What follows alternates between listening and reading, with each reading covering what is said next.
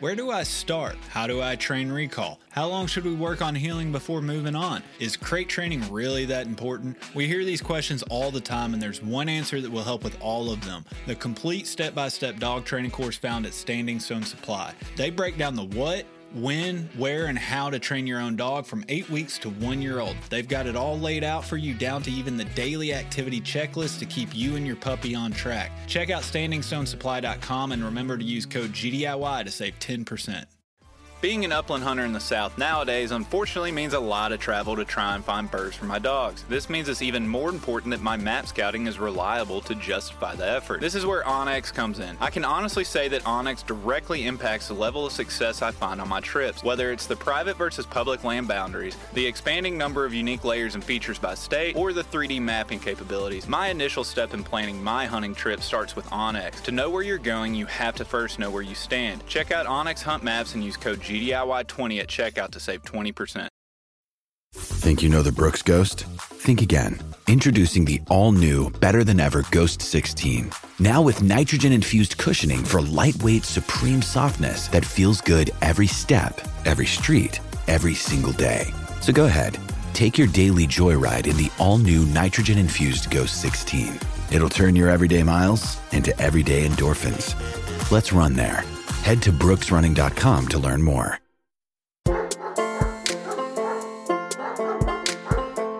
And I mean, she was stopping to flush every time she busted a bird, but it just took that one contact, and I just saw the light bulb go off, and from then on, she was hunting then.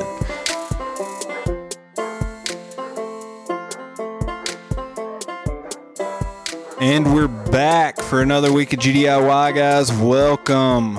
Here with me, as always, is Austin, and we're here to talk to you about our experience in Wisconsin, the good, the bad, the ugly, what to expect when you don't know crap going into hunting, and the horrible examples of what not to do and what to do and everything in the middle.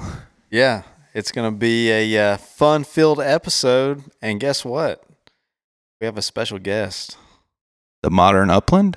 The modern upland himself, Joe Lamberson. He's the Jamie of our podcast. He's what Joe Rogan is to Jamie. He's our producer, and we're kind of dragging him into this episode with us because, like it or not, he joined us on Wisconsin. And his dog was balling out all week, killing it. The Jackal, Jack. He most gorgeous setter. Got that picture perfect point, but it doesn't matter if you have a great looking point on a dog if you can't hit it with the shotgun, right, Joe? Joe was hitting we're bringing me in on this already. Don't be shy, jump on in. Okay, yeah. Yeah, he was hitting stuff. Yeah, none of us were really hitting worth a damn all I week. hit that grouse on the ground. We'll talk more about that. Yeah, we'll talk more about that.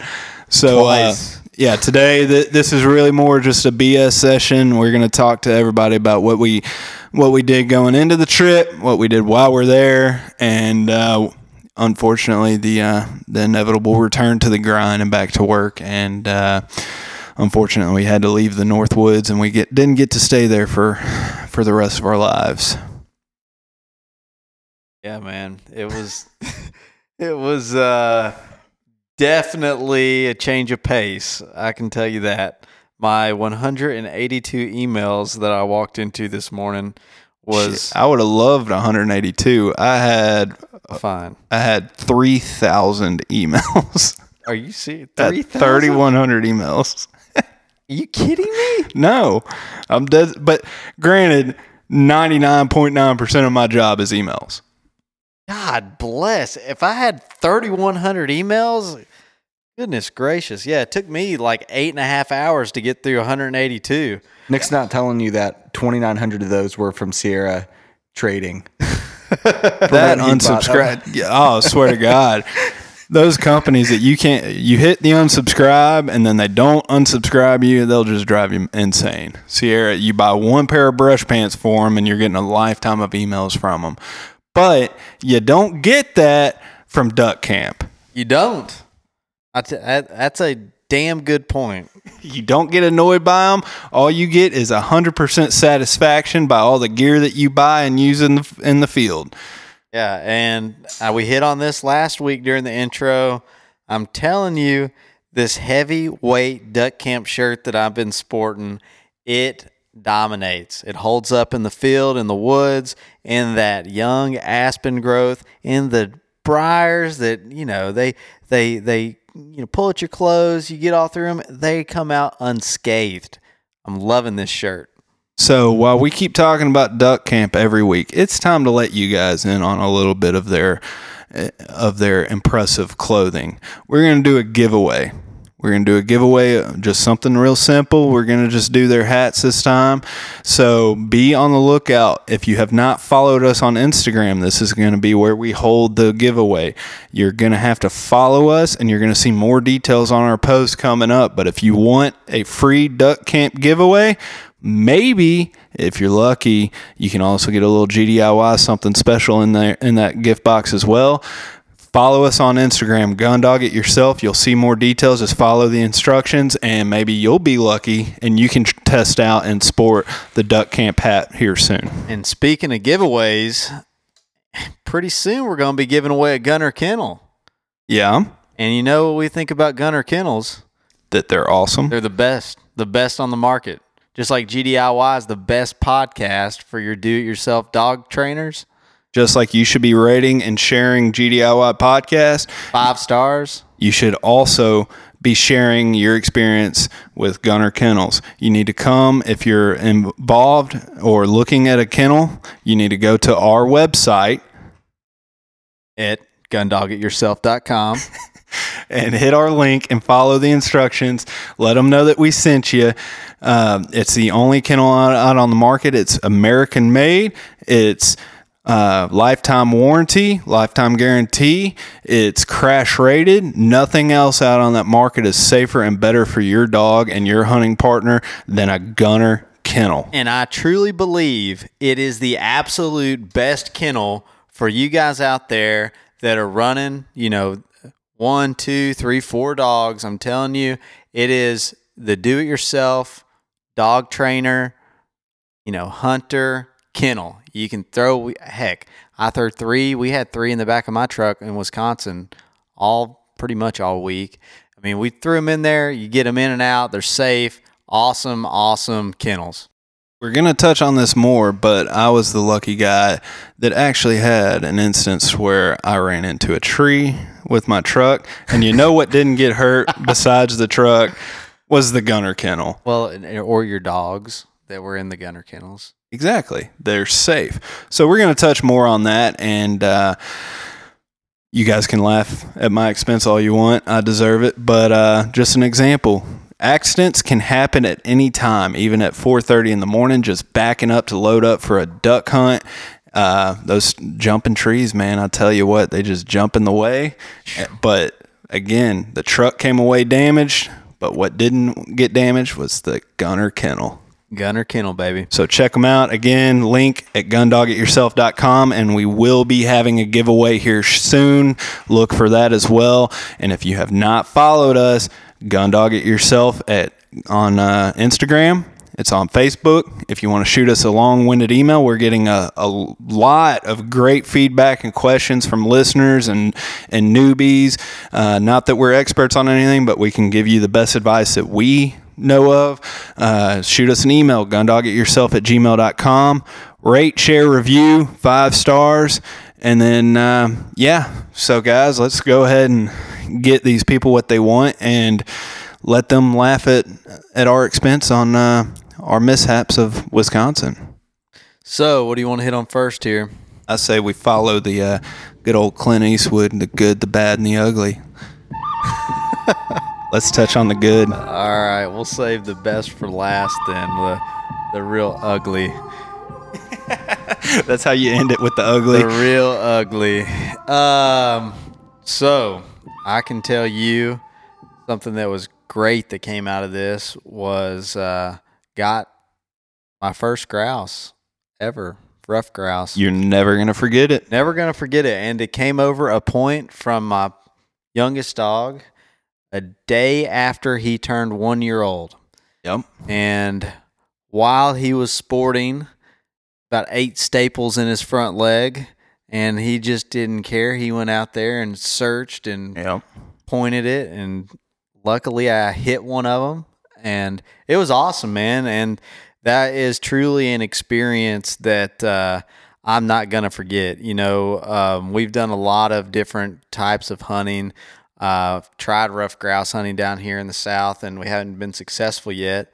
But that was what I was hoping, was to go up north and get some contacts, especially for Cash, with him being a young dog, and try to get that, try to get some early development from him. And everything just came together for us on that hunt, and he got the point, and he got the retrieve. And well, talk everybody through it real quick. Go through the experience, because it's going to be ingrained in your head for the rest of your life. But let's tell everybody how it went down and how it came to fruition. Let me give kind of everyone a backstory on how we got here and why I was so excited on this. You're not going to do the spoiler alert of the ugly, are you? No, because everyone knows he already got the quills if they listened. I mean, he got. If you don't, then maybe you should have listened to the previous episodes. Yeah. So day one, we get there. He's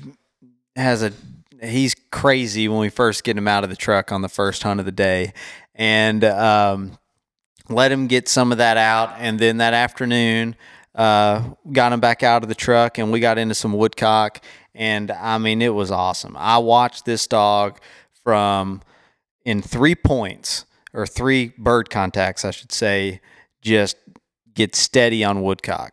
And the first one so we had a wild flush come up. I said, okay, there's some woodcock here. I had another wild flush come up. And then so I was trying to make sure he was working close, working with me. Then I watch him, I'm watching him about 20 yards in this very thick cover, just blow over the top, run over a woodcock. And then you could just see him starting to connect the dots, and he was very excited. Just got him back, calmed him down a little bit. We started to search again.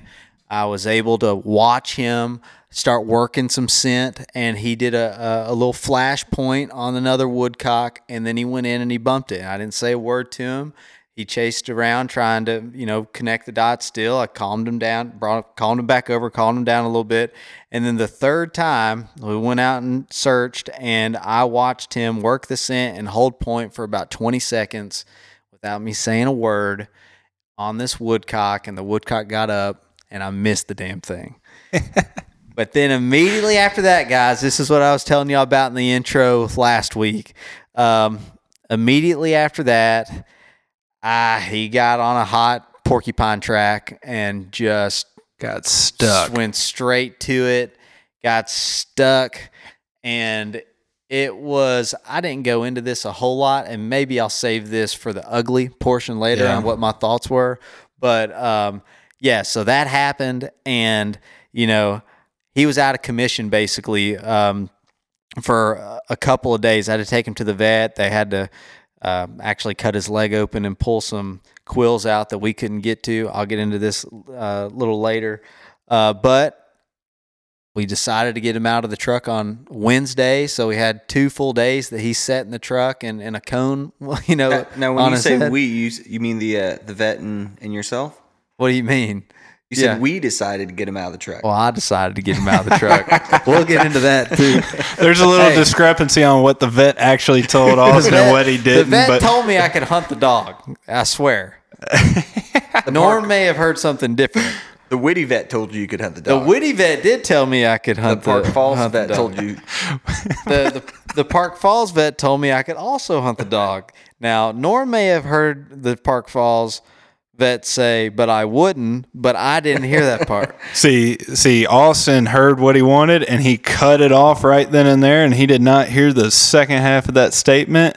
Norm did. I'm promising you, I didn't hear her say the second part. But regardless, we got the dog out of the truck on Wednesday, and it was awesome. We went to a spot that we had hunted, I guess it was Monday afternoon, and ran into some grouse, and it got kind of late on us quick on that Monday hunt. So we decided to give that spot a rest for a couple days and go back on Wednesday with the puppies. And I was not there very long. I was honestly a little bit apprehensive to get him out just because, I mean, he seemed fine and he had all kinds of energy, wanted to get out and run. I mean, it was one of those predicaments where I felt bad keeping him in the crate, but I wanted to protect him because I didn't want him to get hurt. And at the same time, though, I wanted to balance that with him getting, bird contacts and contacts that we just can't get down here. We made the trip. It's horrible that he got stuck, but at the same time, it's like get him out. At 1 year old, he's not going to get the bird contacts down here that we can get him up there. So decided to go to this spot, and it just worked out. Nick took the right path. I took the left. We honestly hunted maybe 20 minutes before I saw a wild flush of a grouse, and I shot at the bird, and I saw the general direction that it went down and or that it was going towards.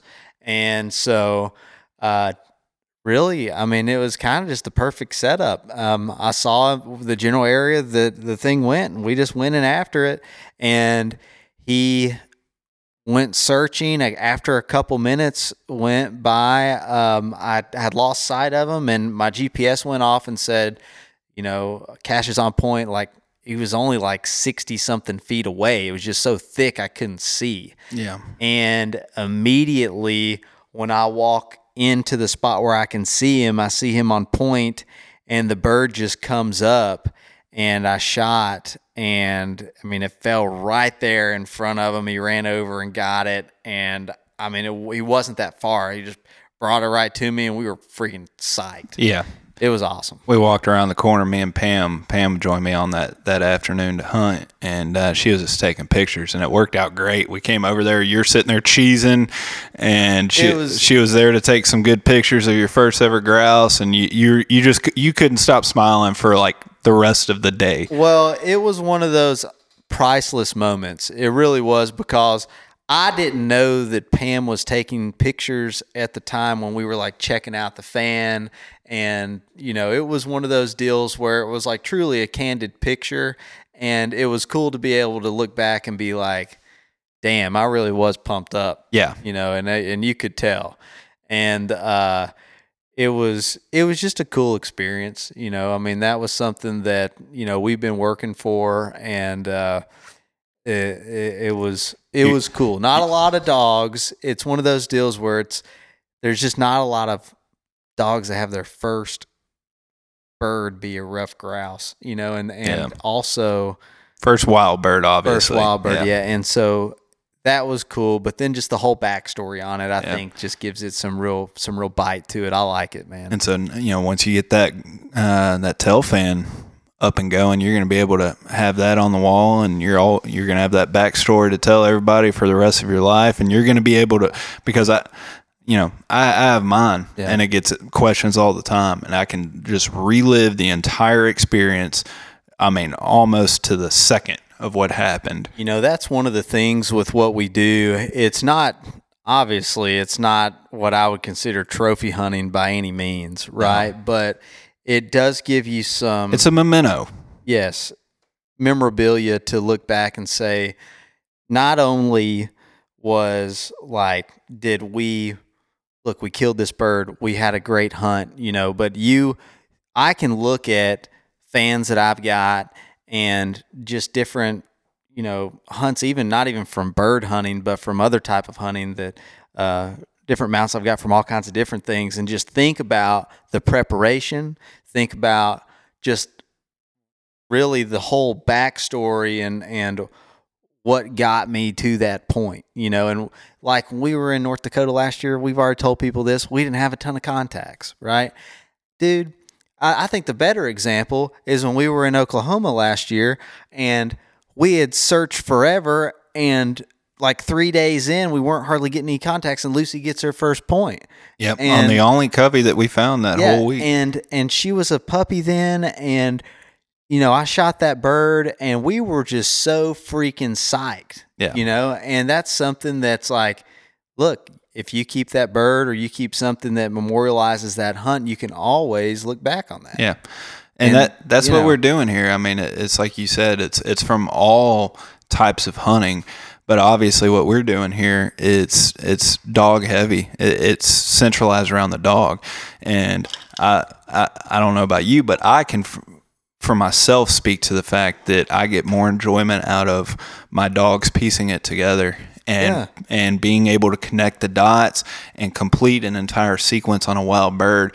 I will get more enjoyment out of that than shooting, a week's worth of limits without a dog. Yeah. I mean, it's a totally different experience. That's one of the reasons why before Cash freaking found that porcupine, I was like, oh man, he's connected the dots. I am motivated to stay out here and get something over a point with him. Yeah. Just because I watched him over 3 bird contacts just piece it together and got better every bird and held that bird for me without saying anything to the dog. And I wanted that bird so bad for him, for me to get one for him so that he could get that in his mouth and be like, okay, this is what we're doing. We did it all, And then unfortunately he got porcupine. But the thing is like, that's what we're here doing, man. Anyways, that was what I would consider the pinnacle of what we did this week for me. Yeah. I've got, if you want me to keep going, I've got other good stuff. No, man, we got to move on. You're hogging it from old Joe. We know he hogs. The important thing is the moral of that story is don't listen to your vet. I listened to my vet at home, and I swear to you, the Park Falls vet told me the same thing. Yeah. So, all right, Joe. What was your highlight of the week? I know Joe had a little bit of as far as harvesting birds go, you didn't have the best week, but no. You seem to really enjoy the trip. So tell people, what was the best aspect of the trip for you? I mean, the good was the Lambersons had some hell of good dog work, man. Yeah. I mean, Jack being from, getting him as a 2-year-old West Texas quail dog, never been anything on like woodcock or grouse. You could tell how much he learned during the week to where, we had him out with Cash that first day. Yeah. And they weren't really hunting. They were kind of just running around the woods. Yeah. To where, on Friday he was, had some points, a couple of, flushes, which was really cool. Yeah. Because you could tell just, those birds, man, they messed with his head. Yeah. Tell everybody real quick, because Jack has a hell of a nose. We see it training all the time, and you do wild quail hunts and pheasant hunts with them every year. But the grouse and woodcock woods, they're completely different. And so tell everybody the difference in Jack and his reaction to these birds as opposed to what you normally see from them. I mean, I trust Jack's nose pretty good. And, man, he'd lock up on point, especially that last day. And I'd go and kick around. And you could tell after about 3 or 4 kicks, the expression in his face changed to where he was just kind of depressed, saying, "Dad, I promise they're there." After then I'd release him, and then he just would ham going around smelling. He couldn't figure out what was going on. And then 10 minutes later, locked up again. Yeah. Face looking down at the ground, saying, "Dad, all right, I know what happened last time, but the bird's there. I promise this time. I promise this time." Kick around a little bit, nothing there. Release him. Yeah. And then after a couple times, look at the GPS. Okay, he's 40 yards away, 30 yards away, and then you hear a flush, and then you just see him jump up in the air. No, but he was working great though on Friday. Especially that last time with Scout. With Scout they worked really well and Jack together. running. That was awesome. Man, it was awesome. Just I've never hunted alone with him. It's always been with a big group of people. So just kind of a couple of days just going out, just him and I connecting like that, and he had a beautiful point on a woodcock that I hit, and we just couldn't find it. Yeah, which is rare for me. Because 2 other days, I was the best bird dog in the field, finding 2 dead birds. That's right. Dogs just ran over, but They couldn't escape my nose, man. Yep, get your bragging rights in. I think we need to go ahead and talk about that initial hunting dead Joe did. Well, that might be the bad or ugly. No, I think that's a good. I mean, it was bad in that. That could have been a great mount for Nick. He could have spent more money at the Park Falls taxidermist. Yeah, so we're hunting in this one area, and Rachel goes on point. And I get back in there, and the bird flushes over my head, and I do a turnaround going away shot, and pretty sure that I hit it, but I wasn't 100% sure. And so I release Rachel, and she tracks it down to this one little area. And at this point, Austin still hadn't gotten his first grouse bird, or first grouse. This was, Monday. Or woodcock at that time, I think. Yeah. Neither one, Austin and Joe, they were birdless. So I was concentrating on trying to get you guys some birds. And so I hear Austin yell, Rachel's on point over here. And I'm like, well, go get it. Go shoot it. And so Austin disappears in the cover, and all you hear is Austin just, it's staring at me. And I'm like, well, shoot it. And then Joe's on the other side of the cover, and I'm like, Joe, get out of the way. He's going to flush it. He's going to shoot in that direction. It was a cluster for a second. And so Joe gets out of the way, and Austin goes literally just stomping in like he's about to stomp this bird in the ground. It was crazy. And all of a sudden he's like, it's injured. And so it turned out to be the bird that I shot. I winged it. It wasn't dead. And so it was just crippled, and it took off running through the brush. And Austin's trying to figure out what happened. And all of a sudden we hear Joe on the other side of the trail say, it's over here. Boom, boom. So we don't know what the heck's going on. And I released Rachel off the second point, and she's trying to track it. And he's like, it went in here, it went in here. And Rachel's running over this bird, and we look over there, and Joe's like, it's right here. And he pulls it under like, 6 to 8 inches of just dead grass that burrowed itself in. Yeah. It was a great search by me. And so Joe found dead. He did great. He did his job. He did exactly how Austin trained him. He hunted dead. And but then Joe's like, it's right here, and he bends down and he picks the grouse up by the tail fan. He was afraid it was going to get away, so he's grabbing the nearest feathers, man. So he handed it to digging a me. hole, man. Yeah. I was just trying to get it. That thing, in a matter of seconds, traveled from where I was originally trying to flush it. The bird like hopped up, tried to fly, could tell it wasn't going to fly. 40 yards through thick cover, easy. Yeah, I mean, it took off running. It had to have been, I'm going to say conservatively 30 yards. It probably was more like 50 yards where it ended up getting shot and then buried. It caught me by surprise when it popped out of the woods to cross the road. And that's why you missed it both times. Still buried itself in all that cover. Yeah. And the dogs, it was so deep in that stuff that the dogs, even when they got over there, this was right before Joe started grabbing at it, they were like running over the top of it. Joe's like, it's right here. And then ripped it out. So Charles, the blood tracker expert, if you're listening to this, and if you need my services for this upcoming season, I'm not cheap, but I'm good. If you know of anybody that's wounded a bird in the Middle Tennessee area. Yeah, I'll find it. So, yeah, that was a story of Joe hunting dead. That was a good. Yeah, I mean, it great. I mean, both Lambersons, Jack and myself, just did a great job. Yeah. I know there's some more stuff. Talk about some other. I mean, we had one good. What was the same afternoon that Joe hunted dead?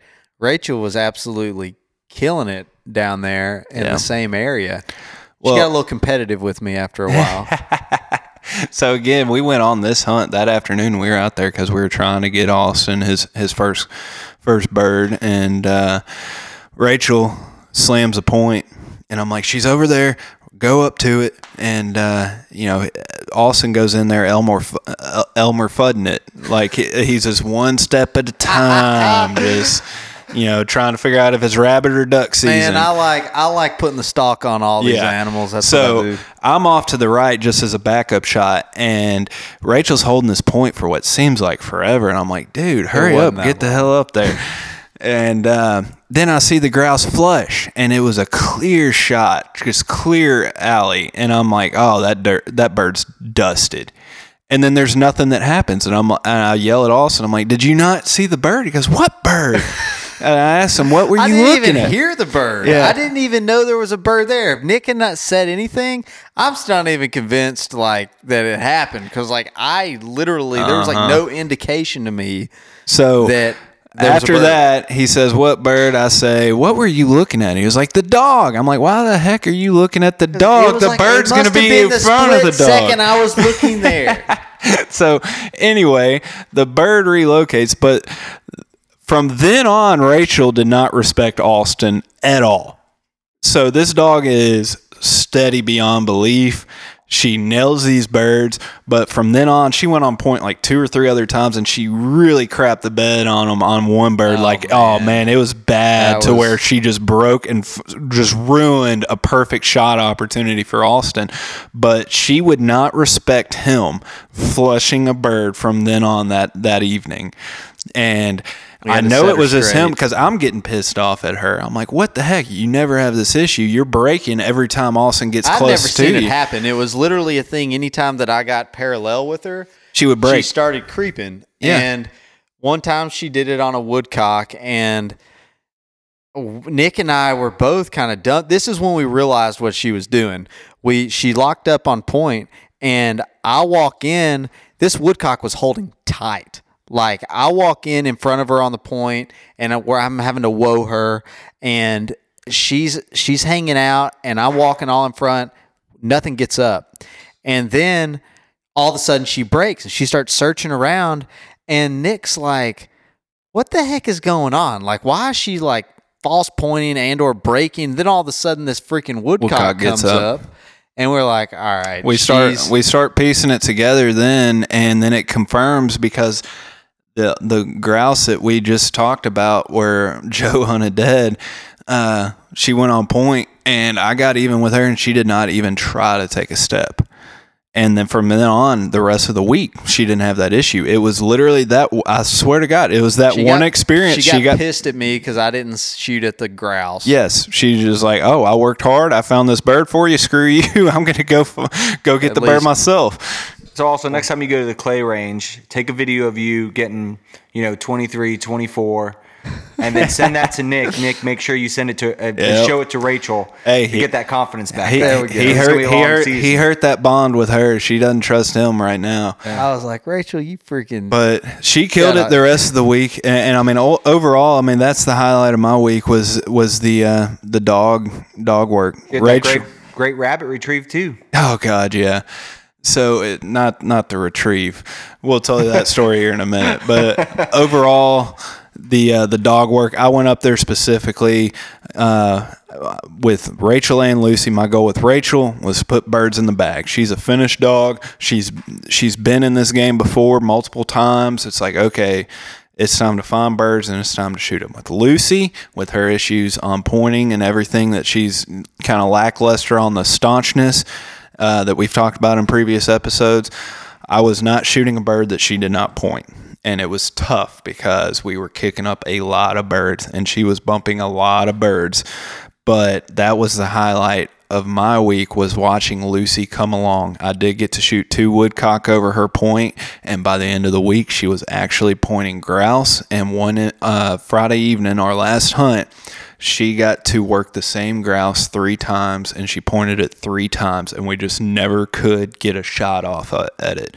So she pointed, and it flushed, and then relocated, pointed again. And I mean, I'm talking about staunch point, no flagging, no nothing. And so just watching her develop on a daily basis from something as simple as the range of her working in the field or in the woods, it was really enjoyable for me to see, and it made me happy. And Rachel, she just did her thing, man. I mean, there were times when we got in the midst of the woodcock. I mean, it's like you would shoot, and before you reload your gun, she's on point over there on another woodcock. Mm-hmm. And there was 30-minute sections to where it's just like boom, point, boom, point, boom, point. And if I could shoot worth a darn, I'd have a lot more birds in my bag. But I feel like I got my fair share. Maybe next year hit the clays course a little bit more and do a lot more. But yeah, But overall, the highlight of my week, you weren't even there. I don't even think I've told you yet.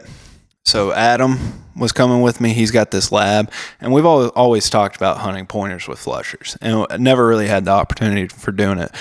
Well, Friday afternoon, I was working Rachel on her last hunt, and she went on point in this really thick, nasty stuff. And I'm like, if I go down there, I can't get down there. And Adam had Anna running around, and I was on the high ground and on the trail, and I just grabbed Anna, and I was like, Anna, back. And I sent her right in the direction, and she kicked up that woodcock. The bad part is that woodcock flushed right back at me, right in between me and Adam, and neither one of us could shoot. I got a piss poor going away, just Hail Mary of a shot behind us, but Rachel held steady the entire time, even after the flush, and it just worked out perfect to where I'm like, man, this would be awesome to have 100% trained pointer along with a flusher to where you can just get yourself in a better shooting position and send that flusher in. Like, I could see that was awesome. I could definitely see now, having hunted in that environment, where that could definitely be beneficial. Oh man, if that bird did not flush right in between me and him to where we couldn't safely shoot, that would have been perfect. Well, it would be great if you are in cover that is, if you're hunting the trail, for instance, and they go on point 20 yards or we'll say 10 yards off, into the cover beside the trail. I could definitely see where it's awesome to be able to send a flusher in and you actually stand back and be able to have a shot from that vantage point, right? Yep. It would probably even work great if you're in the aspen that's that's thick and you can stand back at that distance too and get a better shot too. I mean, I think that would be cool. I wish I would have seen that. It was awesome. Me and Adam were just looking at each other and we were just kind of dumbfounded, like really the one spot that the bird could flush that we couldn't shoot. And I did get one shot at it like way back behind me after it went clearly between me and Adam. But like if we would have connected on that would have just been the highlight of my week. Like it would have been up there with when Lucy pointed her first grouse. Yeah. But so that was just awesome. I wish everybody could have seen that because I'm really intrigued now about getting a pointing and a flushing dog out there because that really worked out well. Yeah. One thing I want to hit on before we move to the bad is talking about old Jack and the last day that we were hunting. Scout and Jack went out with a vengeance with it was probably like a 2.5 to 3 hour hunt. They had something to prove. They did. And it worked out great because Scout, earlier on in the trip, I mean, it took him a day to kind of get acclimated, really a day and a half, really to get acclimated and calm down and start searching within like a reasonable distance. And he was bumping some birds at first, and he actually pointed a bird, a grouse, and I missed it. That was on like day 3. But after that happened, he started really searching well. And that last day, Scout and Jack got out together, and it was really cool to be able to hunt and feel like you were having an awesome, productive hunt with you and your buddy's dog working together and, trying to work together to accomplish getting some birds. And so the one bird that we killed on that hunt, Scout went on point and GPS went off, said he's, 30 something yards away. And I've got Jack hooked up to my GPS, as well. And so all of a sudden Jack says Jack's on point. And so I'm walking up with my GPS, following this thing, trying to figure out exactly where they are. And I turn a corner and I see Scout on point, Jack with the honor, and then this woodcock just comes up, and it just worked out perfect. I mean, I hit the thing, it goes down, I got a good mark on it, and the dogs were just having a blast. I mean, you could just tell when that all connected and got together. I mean, I was pumped up. Joe, I think you were pumped up. Oh, yeah. I mean, that was a freaking awesome moment. It's the small things like, knowing that I can whoa Jack at any time. And we can go and I can whoa him, and then we walk 30 yards away from him to check out a point that Scout has. Yeah, or and then the come other back way and release around. him. Yeah. What was really awesome, big deal. I love that natural honor that Jack's got. And, we didn't know where Jack was really. And then all of a sudden it's just boom, boom, both locked up. And, we're like going in, and I mean, it was an awesome deal. Yeah, it was great. It's one of those things that may sound kind of funny to you guys because maybe y'all get all kinds of contacts where you get all kinds of dogs honoring and all that stuff. But in my world, it doesn't happen all the time, at least when, you're out there and you don't have to say a word to any dog and they just do what they're supposed to do. When that comes together and everybody's respecting each other and the whole thing works out, hey, man, that's what you came up there for. Yeah. So, Well, where does the snowshoe hair rank on this? Is that good, bad, or ugly? I think, it's a And little... it depends, because where that story was going when you first told it, I thought you had killed the hare by falling on it. That's what I think everyone When did. I got... Yeah. Well, so we're hunting. Rachel Nick goes flushed on. a rabbit. Yeah, Rachel goes on point, and I go back in there, and she's pointing right at this big brush pile. I'm like, there's no bird in there. Like, there's not a bird, but I'm in the middle of the brush pile now. And so I try and step over another log to get it out of the brush pile, and I slip and I eat shit. Like, my feet are in midair. I flat backed onto this brush pile, right? And when I hit, I hear the hair flush out of the brush pile, and I look up just in time to see Rachel snag that hair out of midair. Got it. She got it. So literally, I just heard it flush the brush pile, then I heard a little squeak, and she had it in her mouth, and I got my big ass up on the trail, and she brought it all the way back to me, said, "Here you go," and then took off running, hunting again. And so I had this tick-infested snowshoe hair holding up. I'm just like, all right, like versatile dogs, there you go. There you go. It's almost as good as Norm's roadkill grouse. Yeah, we touched on that last week. So he got a grouse without shooting, and I got a rabbit without shooting. Yeah. But Let's move on, man. To the bad? Let's do the bad. I'm going to go, we can touch on this real quick because it's not really that bad, but the temperature levels, the fluctuations, so we got there Saturday, and Sunday and Monday we were hunting, and the highs were like right at 50, and it was perfect. Birds were flushing everywhere. We're getting contacts left and right. But then Tuesday hits, and Tuesday through Thursday it's mid 60s to high 60s. I think it even hit 70 on Thursday, and it's not that bad, especially for the dogs. Like, the dogs, you really don't see them change, especially when they're used to running down here in Tennessee. But the mosquitoes came back out, the ticks came back out, and the birds were just not moving. What little birds I was finding, it was in that nasty marsh shaded area because it was a lot cooler down there, and it's just not as enjoyable to hunt. When you do find them, it's really gnarly in there with the branches and the saplings and everything. You just didn't get really good shot opportunities. So we had 2 or 3 days there to where it's just the temperatures and the ticks. I know Joe, for whatever reason, the ticks were really like Jack, but it's They were probably attracted to that spray I was spraying on. Yeah, probably. His natural tick deterrent. This rosemary peppermint stuff I spray on Jack all the time.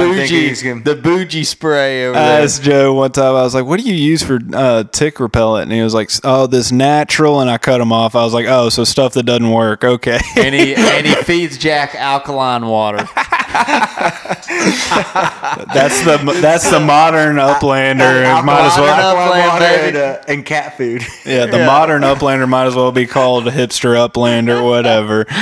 But yeah, so the temperatures, I guess, can be put under bad at least for half the week, because when the temperatures were down, man, we were seeing birds everywhere we went, and we still came across some, but just not like we were the rest of the time when the temperatures were what we were hoping it would be, 50s and below. That's what mine is. I mean, you saw the difference on Friday when the temperatures was 40 degrees.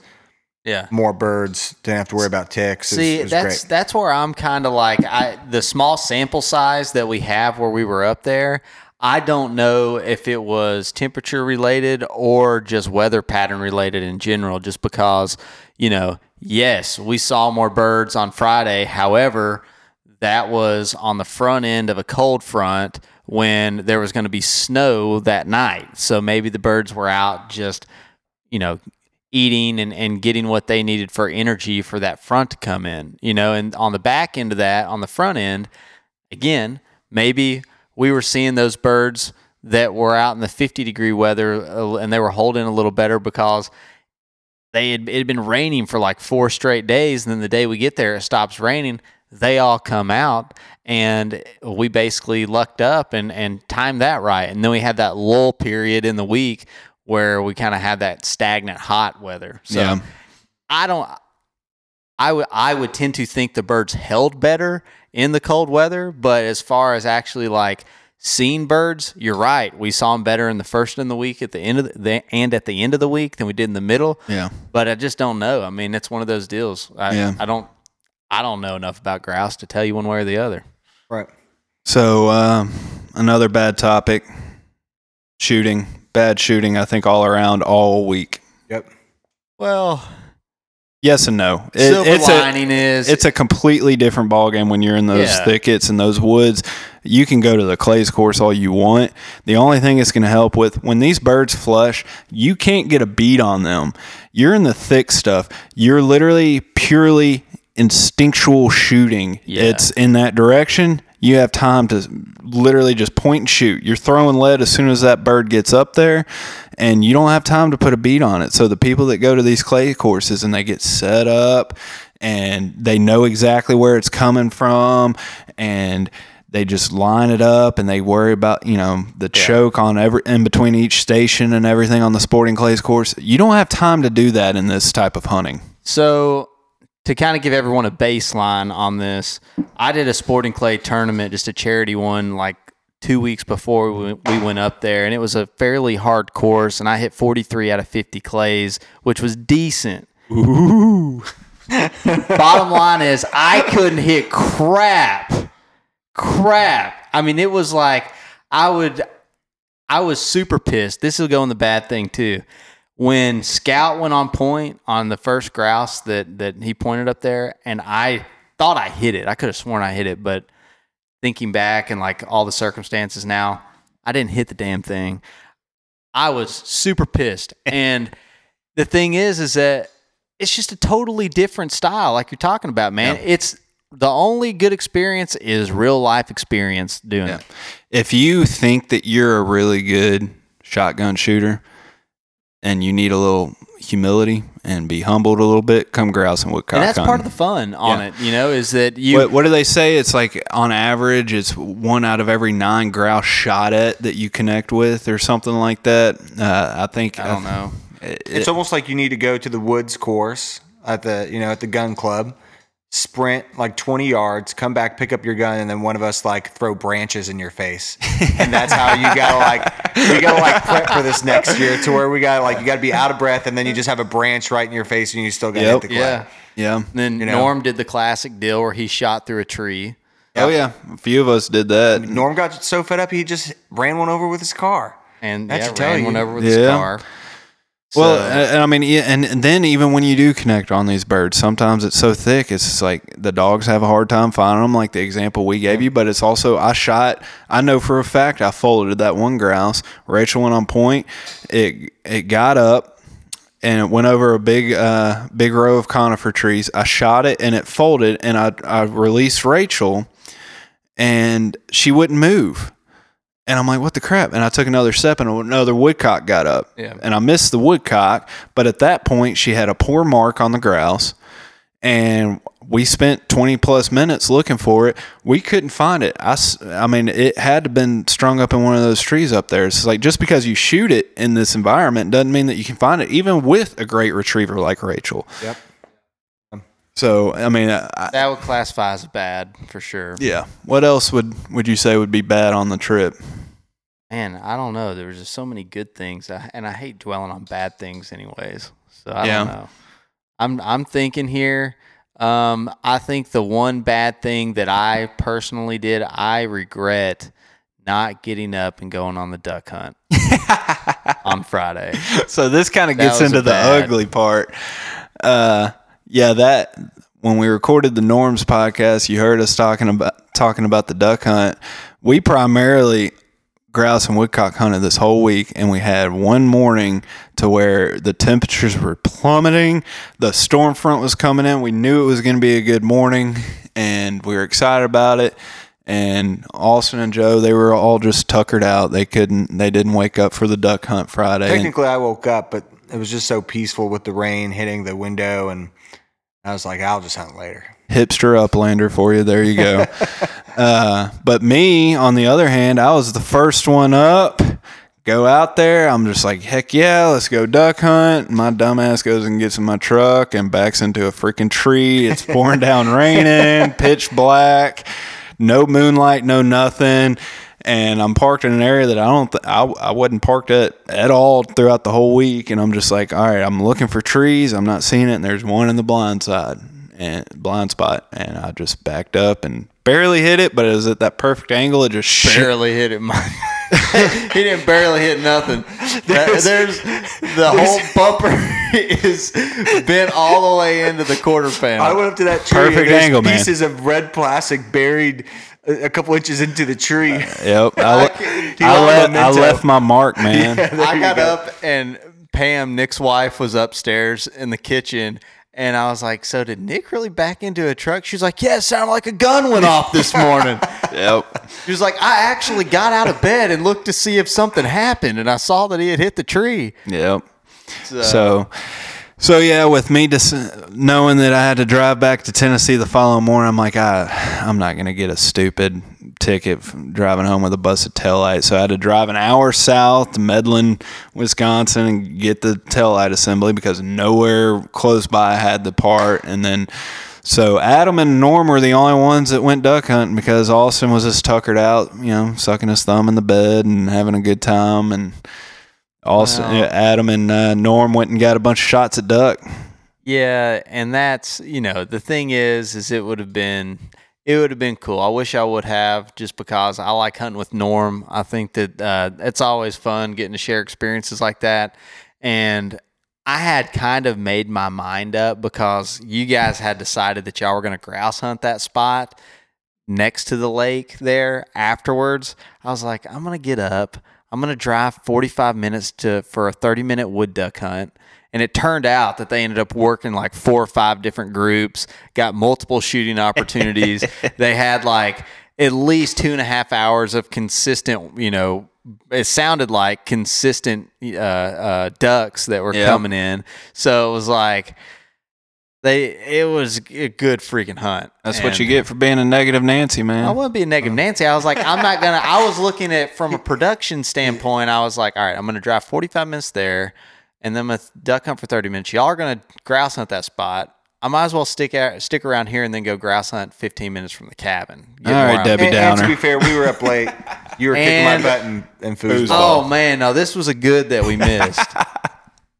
Undefeated at foosball. Your college experience must have been weird because you didn't go on dates, didn't go to football games. You probably just locked yourself in a room playing foosball. No.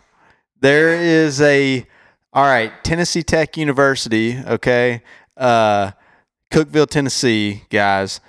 I would tell you that the Sigma Chi House there, if you can compete at the Sigma Chi House at Tennessee Tech with foosball or ping pong, then hey, you're good, because I would get my butt kicked out there, and Joe didn't score but like maybe 10 goals on me I was all week. And this is really ugly. I'm sitting here surrounded by a freaking frat boy and a hipster. Hey, dude, I got me some good foosball experience in. But no, we were up. We had drank a little beers. We had a little foosball tournament going on. It was always rough getting up the next morning. Yeah, had to do it. But bottom line is, we went there. We were excited about it all year long. This was going to be your both of y'all's first experience up in the Northwoods. I'd been there once before. We studied maps. We got some great intel and great points from OTB. Yeah. And they worked out really well. I think every point that he gave us was putting us on birds. We ventured out. We found our new spots. We didn't just rely on other guys' spots. You bought Anna Jana Dow's scout and hunt maps. You're using the years of the cuts and everything. You're figuring out the cover halfway to 3/4 of the way through the week, and you're piecing that together. The dogs were piecing it together every day. They were getting better and more comfortable in that type of hunting. It's just hard to replace actual boots on the ground experience with this stuff. Yeah. I think in what we do as far as the NAVHDA game, it can get you good enough experience to go and have a more productive hunt in a quicker amount of time when you're doing prairie type hunts, when you're doing quail, pheasant, things like that. Definitely does not translate as well to the woodcock and grouse game. I was telling Norm they need to figure out how to incorporate that into like the invitational test or something, like just part of the hour-long field. Go into the woods, plant some birds in the woods or something. Yeah. And I told him even on training days we just need to do that, and he thought it was a pretty good idea. I'm like, we just need to start planting some birds in the woods, just get some experience with the dogs in the woods, because you're not going to be in a prairie all the time. You're not going to be in a cornfield chasing grouse all the time. And these dogs are versatile dogs. We're training them to hunt. We want them to hunt all species, adequately. They don't have to be the best at any one, but you don't get to train it as easily. And then it's just a completely different world, as you learn from Scout. Scout's a field dog, and it took him the majority of the week to rein it in. It took him at least, definitely by the end of the week, it was very enjoyable hunting with Scout, whereas as opposed to the beginning of the week, I was just saying, damn it, and trying to get him to come to me, and work closer. Yeah. And he figured it out and started being productive, and it was fun. I can definitely, if you get those dogs in that environment and they're there for a decent amount of time, they'll figure it out themselves. It's just getting them enough exposure. Yeah. That's our issue. Well, on that same token, as we're kind of closing it up here, what were you guys' biggest takeaways, biggest learnings? Yeah. Well, I think that as far as from a hunting standpoint, there's nothing that I've done that's truly comparable to it.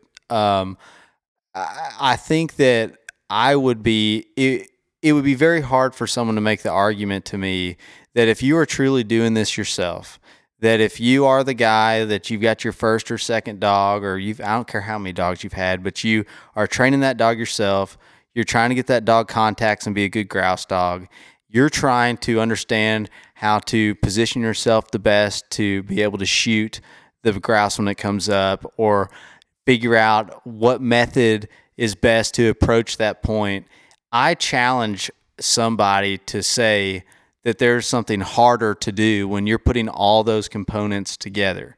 Now if you've got a freaking polished grouse dog that you can just let out and they'll pin them down and you can go out and shoot, I think that obviously that's a different ballgame. But if you're me or you or Nick and we don't have all that stuff and we're just going up there for a week at a time, it's a difficult thing. And we've got to, like what Nick was saying, we've got to address those training scenarios more often. And I've got to get my dogs, even if it's with freaking planted birds in the woods, I've got to do that more, because that's going to allow me more opportunities when we get to the real thing. Yeah. My biggest takeaway is more specifically dog training, because that's more or less what I did with Lucy instead of hunting with Lucy. Obviously we were hunting, but I was using it because bird contact's up there. I'm training with her more specifically than hunting. I was more hunting Rachel and training Lucy. And when people talk about let the birds teach the dog, I got to witness that work firsthand this week. So the first few days, Lucy's bumping birds. She's not the staunchest pointer. She'll point, but it was real staunch. And she took that field mentality that we've been working on planting birds and for NAVHDA, and she goes out there trying to apply that to grouse and woodcock. and it just wasn't doing her any good. She figured out the woodcock real quick because it's woodcock. They're more notorious for holding and being more forgiving. But the grouse, it took her a few days, and it wasn't until it was either Tuesday or Wednesday, and it was amazing to me. I was texting OTB and a couple other buddies. They were asking how Lucy was doing, and I was telling them what happened, and they kept telling me every time, she would bust a bird, I should whoa her or move her back to where she was. And I'm like, nah, I'm just gonna let the birds teach Lucy. And it took one contact. It took the one contact with a grouse that I watched it play out. I could have easily woed her. I saw her working this bird. She was running, and she slammed into it, and she started methodically, just real birdie, just slowly Elmer Fudding it. She knew a bird was there, but she kept creeping. And I knew she was about to bump it, and I could have easily woed her, gotten a flush, and gotten a very easy shot at a grouse, or the easiest shot that you could get in that situation. But instead I let her creep in on the bird, and she got right up on the bird to where I swear to God, when that bird got up, it could have easily just slapped her in the face with its wing. And I watched when that bird flushed, she looked back at me, and I saw the light bulb go off in her head. Okay, and from then on, she didn't point every grouse. She was still bumping them here and there just because they're wild and they're flighty. But every day from then on, she was pointing a grouse here and there. It was multiple points every day, to the point to where Friday afternoon, she worked the same grouse and pointed it 3 times. And she would not have done that on the front end, and I don't think that she would have done that unless I actually had the discipline, and it's tough not shooting those wild birds, because you drive that far, you want to shoot every bird that you see, and I had to talk myself out of it every time. And I think that she was piecing it together to where at the end of the week, hard points, no flagging, no looking for me for confirmation. She was telling me there's a bird there, and it sucked that we could not get a grouse on the ground for her by the end of the week for her to figure it out. I think if I had another week or two there, she would be a completely different grouse dog right now than what we started with. I don't doubt that one bit. I mean, like we were saying earlier, I watched Scout's transformation just in how he searched in a couple days. Yeah. I mean, it is if you just get them in a bird-rich environment like that, like we were talking about last episode or whenever that was, I mean, just the birds will teach them. Yeah. And I mean, she was stopping to flush every time she busted a bird, but it just took that one contact, and I just saw the light bulb go off, and from then on, she was hunting then. And so it went from me just going out hoping that it would happen to the second half of the trip, we were hunting. Yeah. And that was my biggest takeaway, is it really does work to let the birds teach the dogs. Yeah. You just have to have the self-discipline and know when to actually step in and interfere in the hunt. And that's why, like when we were talking about with Cash early on in those woodcock contacts, I wasn't saying a word. I didn't shoot the ones that he bumped, and it was 1, 2, 3rd woodcock contact in a matter of 30 minutes, and he was honestly steady the entire time without me saying anything to the flush. Yeah. So it was great being able to watch the birds do that, man. Yeah, that's awesome. Well, Hipster, what's your takeaway? Mine's just get out there and hunt, man. I think that was the biggest thing is, the days I went by myself, not really knowing the cover or anything like that, kind of just going and covering some miles and walking and being out there with my dog. And then in the same aspect of just me and my wife realizing that we love to go into these small towns and places, and knowing that we both have jobs that we can kind of go and do that more often. I think this was a little bit of the kick in the butt to where it's like, hey, I've already got some trips planned this year, but where can I go for, a 4-day trip, work from home for a little bit, hunt in the morning, get some work done, and then go back out there with my dog.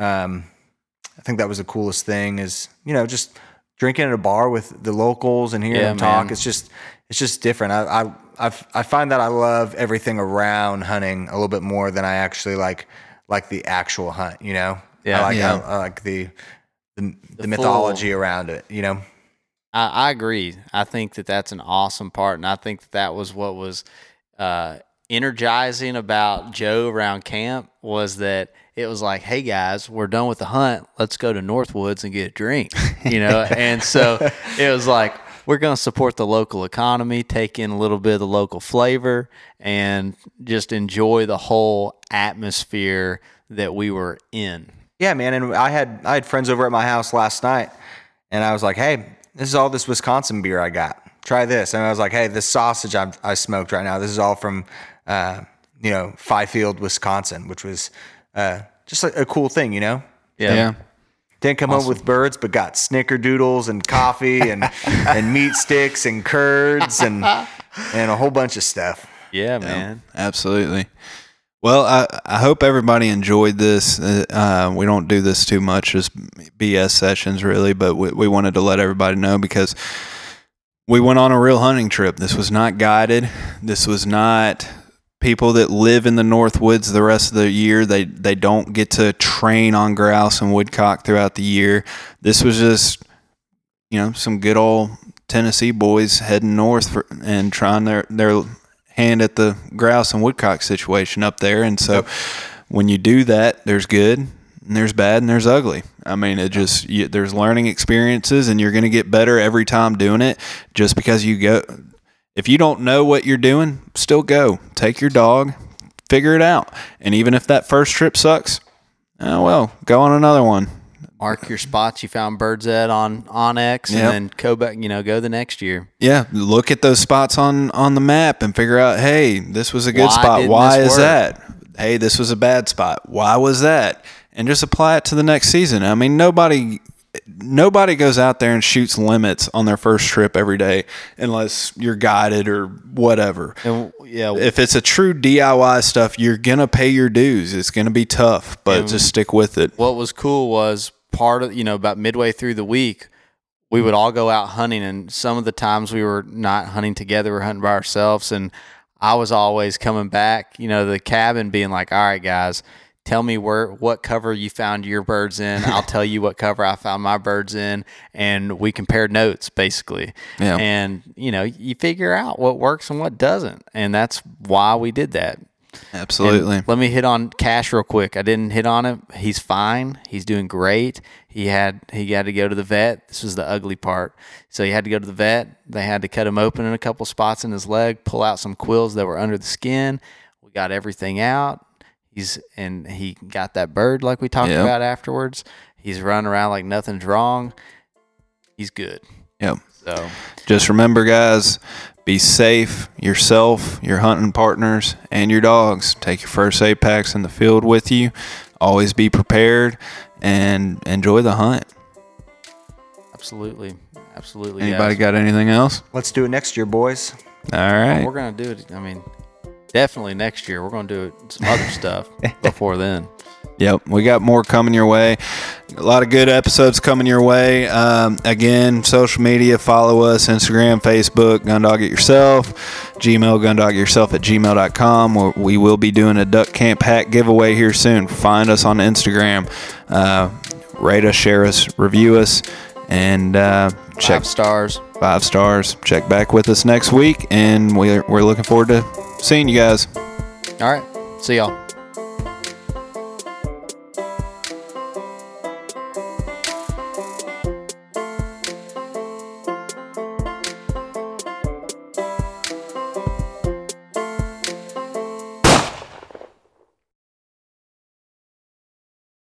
Everyone seems to have the same questions or concerns when they start trying to decide which kennel to purchase for their vehicle. Perhaps it's time to stop asking all the questions and just design the perfect setup that meets your exact needs. B-Pro Kennel specializes in designing and fabricating custom Premier dog boxes handcrafted right here in the USA from high-grade, lightweight aluminum. They'll get you set up with the size dimensions, lighting, storage, battery boxes with solar charging, and anything else you can dream of. Stop stressing over buying the wrong setup, just have to replace it again in a year.